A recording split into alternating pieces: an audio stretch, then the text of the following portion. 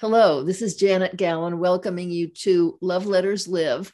And our guest today is Rose Taibbi. And Rose, you say hello first. Hi, everyone. And there's so many ways to introduce Rose. And I hope we get to cover some of the things you do. But most immediately, Rose is the wife of Stephen Taibbi, who was twice a guest recently on Love Letters Live. He is I hope you've all seen and heard him. He is the survivor of 2 heart transplants. Miracle in so many ways, it's just hard to keep track of. But one of the miracles I realized was Rose, his wife. And you're also a chemotherapy nurse, right? Yes, yes. Can we start with that? What drew you to being a chemotherapy nurse? And what does a chemotherapy nurse actually do? So I actually always wanted to be a nurse from the time I was about 10 years old. Is that right? But when I began my nursing career, I started my career in just general nursing, which it was a very good move on my part because it really educated me and gave me an idea of what field I would like to be in. I always enjoyed working with cancer patients. And that's not the case for everyone, obviously. You know, I think everybody has their little niche. And for some reason, I just got a lot of satisfaction out of taking care of cancer patients. Why that in particular? What about that satisfied you? Well, it seemed to me that the cancer patients were the sickest patients. Now, I'm going back a long time, so Sure. Things were very different back then. I'm talking about now the early 80s. Uh-huh. Things were very different, but they were the sickest patients and always seemed to be the most grateful patients. Oh. And they were also dealing with life and death, facing, serious issues every day. And it just, I guess, gave me an opportunity to think about what they were going through and also made me realize I need to count my blessings every day. Uh-huh. Okay. And then my mom's best friend at the age of 50 developed terminal cancer. Oh. And I had the opportunity to go with her for some of her chemo treatments. And I said to my mom, right in the beginning, this is something I want to do one day. Oh, good for you. Now, go ahead. No, and then I just, it was always on my mind. And about 2 years after that, I went into oncology. What do you think? I mean, I have my own feelings about this because I think most of us have dealt with nurses either in doctors' offices or hospitals. And I've always had, not the feeling, but the conviction that it is the nurses who keep you going. Well, I'm going to agree with you on that. So what do you think makes a really good nurse? Many years ago, I heard the term or the phrase, no one cares how much you know until they know how much you care. Oh, good. So obviously you need to know a lot. You need to be educated. You need to be compassionate. There are a lot of qualities that go into being a good nurse, but as much as you need to be educated and you need to know about your field, you also need to remember that each patient is individual. Each patient has their own unique way of dealing with things. There's no right or wrong. And the oncology patients are often very vulnerable. They may be in pain. They're afraid. And so patience and compassion are, I think, really required in caring for them. Okay, thank you. I agree with that. I mean, my own experience with nurses has been limited, but very definite, very memorable. When did you meet Stephen? So and how did you meet Stephen? Okay, interesting. We were both older. We were in our 30s, our mid 30s, and we were both recently broken up from long-term relationships. Mm-hmm. And I was at the stage of my life where I said, I guess I'm not going to get married. And then Stephen, I think, was pretty much in that same position. But I had one day had a 35-year-old patient who I was very close to had died. And I was going to her wake that night. And I picked up a local newspaper called The Penny Saver, and they had personal ads in there. And just to keep my mind occupied while I was waiting to go to the wake, I was looking through the personal ads, and I put X's through every one except 2. This was in the days before, online dating. And so it was personal ads in the paper. And he had put an ad in. And like I said, I crossed out all but 2. I called one. And that's how we did it then? Yes. There would be a phone number for you to actually call, or would you call the paper and they would hook you up? So you would call, I guess it was like some type of an answering service, and you would leave a message. And then he would get the message and call me back. So I called and left a message, and I was so beside myself that I had done that I never called a second number. Wait, what do you know? Wait. You were okay. This is just delicious. You were beside yourself in what way? With happiness or with nervous that you had done it, or what? No, I'm like, I can't believe I did that. What made me do that? Why did I do that? I don't know who this person is. I had just decided I was going to be okay if I never got married. Why am I looking to meet strangers? And so I kind of surprised myself that I even made the call. So I didn't make the second call because I said, I'm not going to do this. I'm not comfortable with it. I got home from the wake that night and my phone rang, and it was Stephen. And I started telling him that I had just come from a wake, and I thought, this is going to make a really good impression. How depressing am I? Anyway, he listened to me. And then he said, would you like to meet for coffee? Mm-hmm. And so we decided that we would. I thought that's not so intimidating. It's not like dinner or, we are not committed to several hours. Right. Yes. And we met, we started talking, and we saw each other every day after that. My goodness. So 7 months. I'm sorry, 7 months later, we got married. What drew you to him?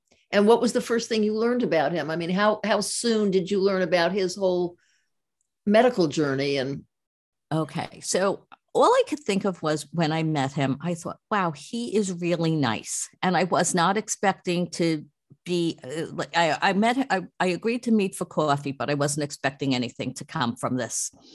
So I thought, wow, he's really nice. And he listened to me. He was very easy to talk to. And he actually was up front right away. And he told me on that first day that he had some medical issues. And because I was a nurse, I asked him a few extra questions. I don't think he was going to get into too much detail, but I asked a few extra questions. And so I pretty much knew right from the beginning that he had had some issues as a child, but it did not seem to be anything that was going to cause problems in the near future. So as time went on, things changed, but I didn't know that at the time. Well, now, were you already with him and married by the time he went for his first heart transplant? Yes. Yes, that was about 10 years, almost 10 years after we got married. Okay. Okay, because I understand that had nothing to do with the condition he was born with. It was an infection. Yeah. So he had 2 open heart surgeries as a child, and which, of course, that by itself is very unusual. And then he developed what's called idiopathic cardiomyopathy, probably related to some type of infection that led to inflammation of the heart muscle. And what did you realize that called upon you to do by the time, he had needed? Okay, if I could back up, because sure, selfish little me, I get to learn things every day. I'm so grateful. What was the first sign that he was going to need a new heart? Okay, so he actually was gaining weight. That was the first thing that we noticed. And his weight was really like in his belly, and I was making fun of him. I was calling him Buddha belly. You need to go on a diet, and Mhm. um, it was just weird because we didn't really feel like he was overeating, but he was gaining weight. Then he had Did you gone take for that to mean retaining liquids, some kind of? yes, but we didn't realize at the time that it was retaining fluids because he didn't have, usually if you retain fluids, your ankles are Yeah, swollen, sure.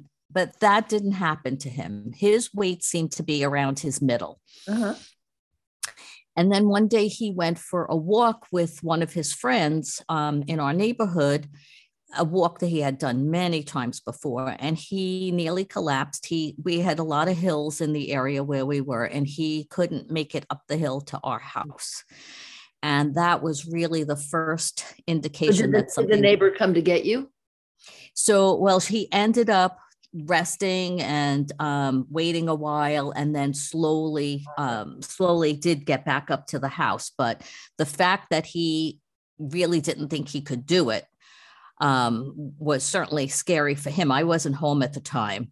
And then he ended up getting back up to the house. But when I got home and found out about it, I'm like, okay, we have to do something about this immediately. Oh, good. Okay. So you knew what to do. So then we we called his doctor, and his doctor ended up sending him for some tests. Mm-hmm. And he went for a stress test. I took the day off from work. Normally, he would do everything on his own. I took the day off from work. I said, I'm coming with you for the stress test. He was in, I don't know how long, maybe like 10 minutes. He was in for the stress test, and the doctor came out and said, I just want to tell you that your husband is in complete heart block and congestive heart failure. Oh, Now, I'm a nurse. I know exactly what that means. And I'm thinking that is just not possible. why did you But think it was. Well, it was very surreal because I mean, he's saying such serious things, and I know something is wrong, but I can't imagine it's anything that serious. Right. But I certainly didn't think he was fooling around about it. Well, but it's And also, is it also deceptive because he's such a robust, handsome looking man? I mean, he doesn't have a sense of frailty about him. yes, and he really appeared. I mean, I knew he was having a problem, but honestly, I never expected it was anything cardiac until the day he couldn't walk up the hill when cardiac issues entered my mind. But before that, I thought maybe it was something gastrointestinal, GI problems. I thought maybe he was having. But when they told me this, I was like, okay, this is more serious than I thought. And we certainly have to pursue this. But they were under the impression that it was even much more serious than I believed it was, and he ended up being admitted to the hospital. And did he wait in the hospital until he found a donor? Is that what happened? Well, no, he was in the hospital for a couple of weeks and then was discharged. That was in June of 2000. Mm-hmm. And in July of 2000, we went from our home in Long Island to a big transplant center in New York City. And they told him he was going to have to be on the transplant list, but that he would be able to stay at home until or unless he got much sicker. And but certainly his activity had to be very limited. And at that point, he had been had a couple of episodes where he did need to go into the hospital. So he had gone into congestive heart failure again, and was treated for that, and then was sent home with intravenous medications around the clock. This was now, we're into summer of 2000, and he didn't get his transplant till March 27th, 2001. Because they couldn't find a match for him sooner than that. So as fate would have it, he was lucky that he ended up with you. I mean, yeah. pardon me? Yes, in the sense that I certainly was I was really on top of things. Right. I mean, I'm But talking I about will, beyond love and all that, but you yeah. do, yes. But he was always very independent. So I can't say that I was involved even in coordinating his medications. He took care of everything because he felt that he needed that control. And Okay. I understand that. So he was on intravenous medications at home. We had a visiting nurse coming to the house a couple of times a week, but he was very independent through the whole thing, I have to say. I would guess that would be helpful enough emotionally to give some extra strength. Yes. And, I was working at the time, and it was good that he was able to handle a lot of stuff on his own when I wasn't around. I was working full time. My job was about 45 minutes from our house. And I had a high pressure job. I was actually running a 15 doctor oncology practice at the time. I wasn't actively doing the chemotherapy. I was running the practice. And so it was more than an 8-hour day. Sure. And my mind was always in the back of my mind was, I hope he's okay. And what if he needs me? But I worked most of the time. So I was glad that he was so independent. So were you, it sounds, I don't know why I'm guessing this, but it sounds like you might not have been on the edge of terror the whole time yourself.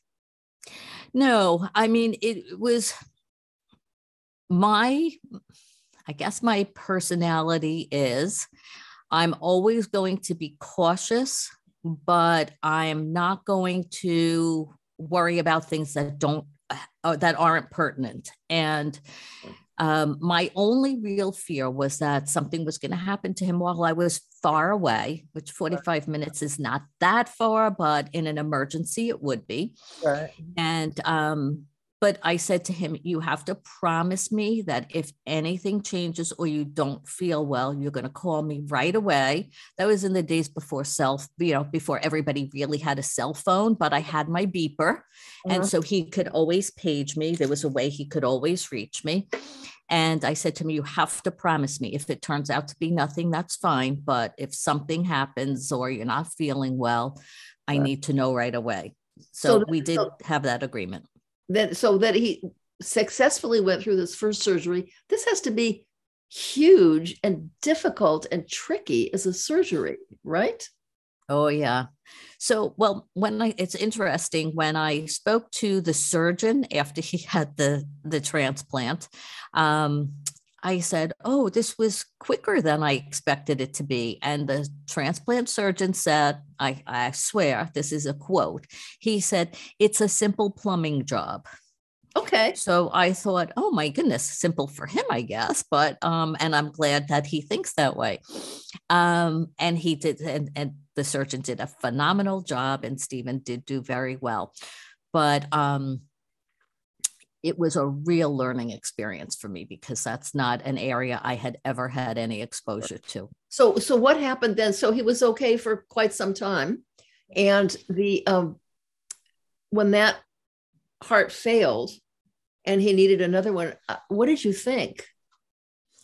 So he had that heart for 15 years, and we actually had an indication a couple of years in, maybe about 3 years after the transplant. They had told us all along that he could reject, which with hearts, like if you have a kidney and you are going to have a problem, it's usually right up front. Uh-huh. With hearts, you can develop what's called transplant coronary artery disease, which is a form of chronic rejection. So over time, things can progress.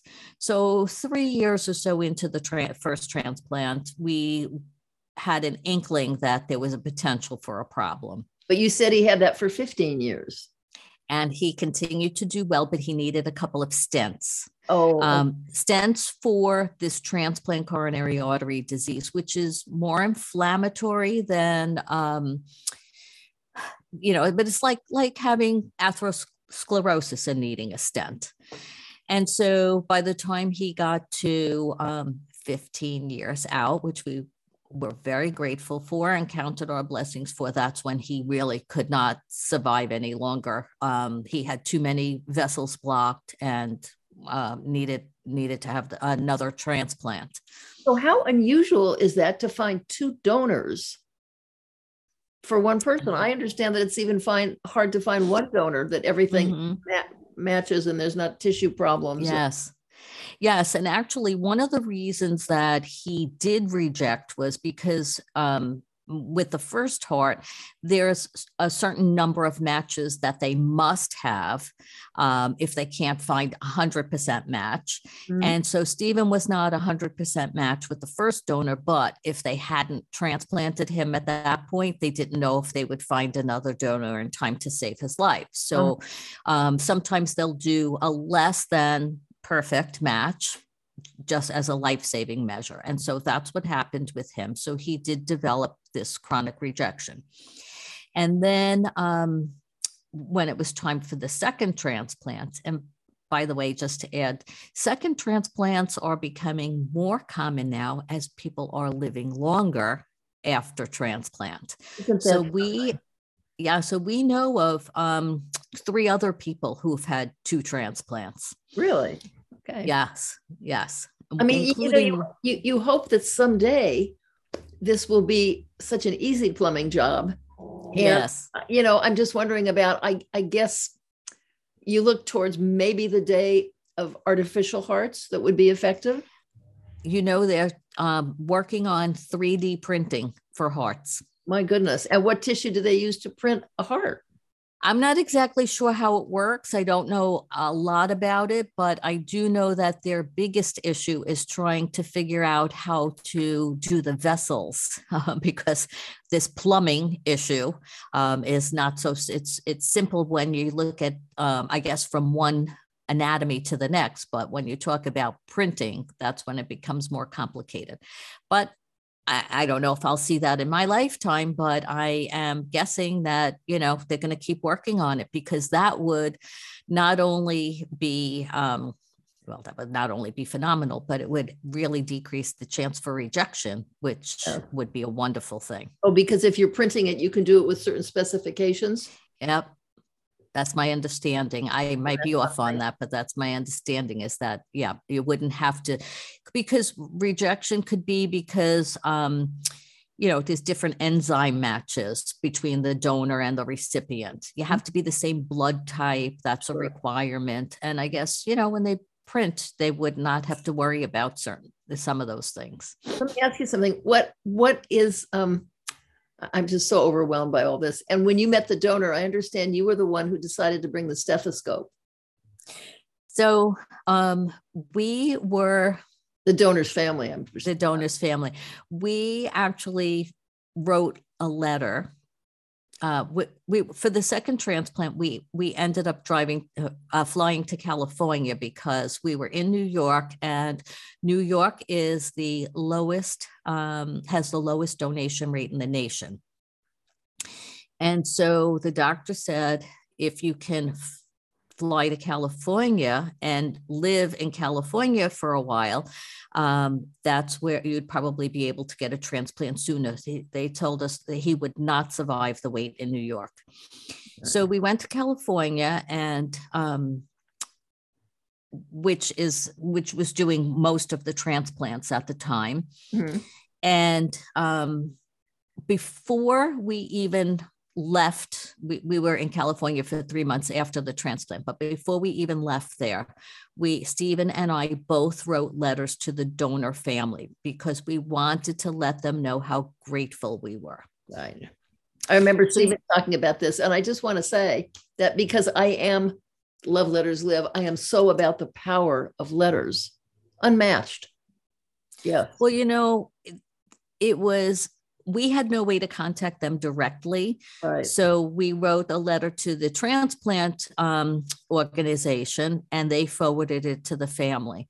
Right. And what I really wanted them to know was from the day I knew he needed a transplant, I started praying for the donor, because I could not pray that Stephen get a transplant because someone else has to die for him to get a transplant. How could I pray for that?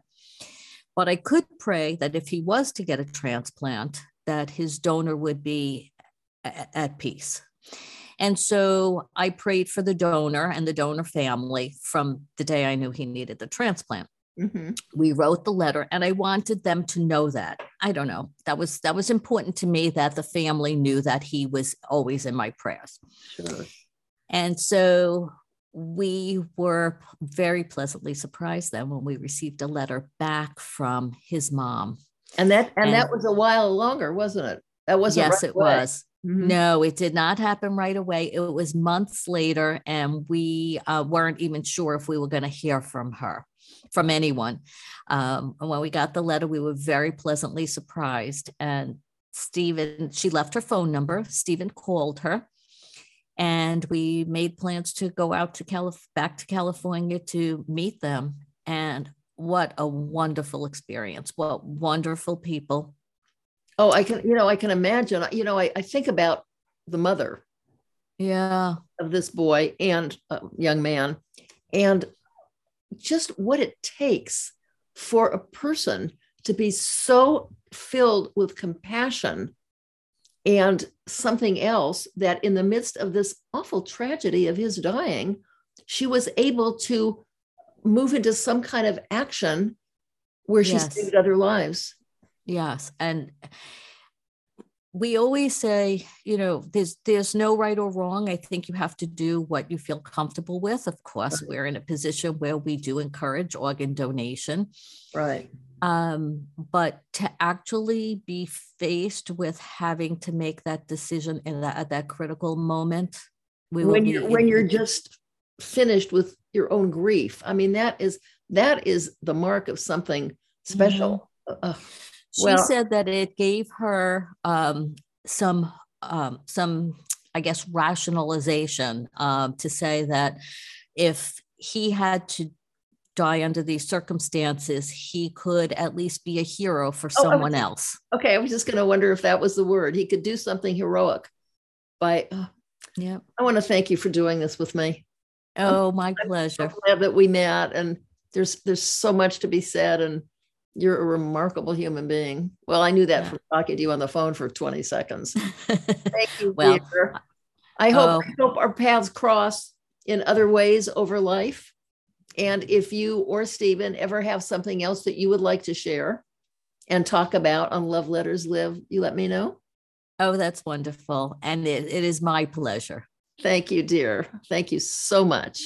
Okay. Oh, thank you. I'm going to tell you goodbye for now. Okay. Bye. Take care. Bye-bye.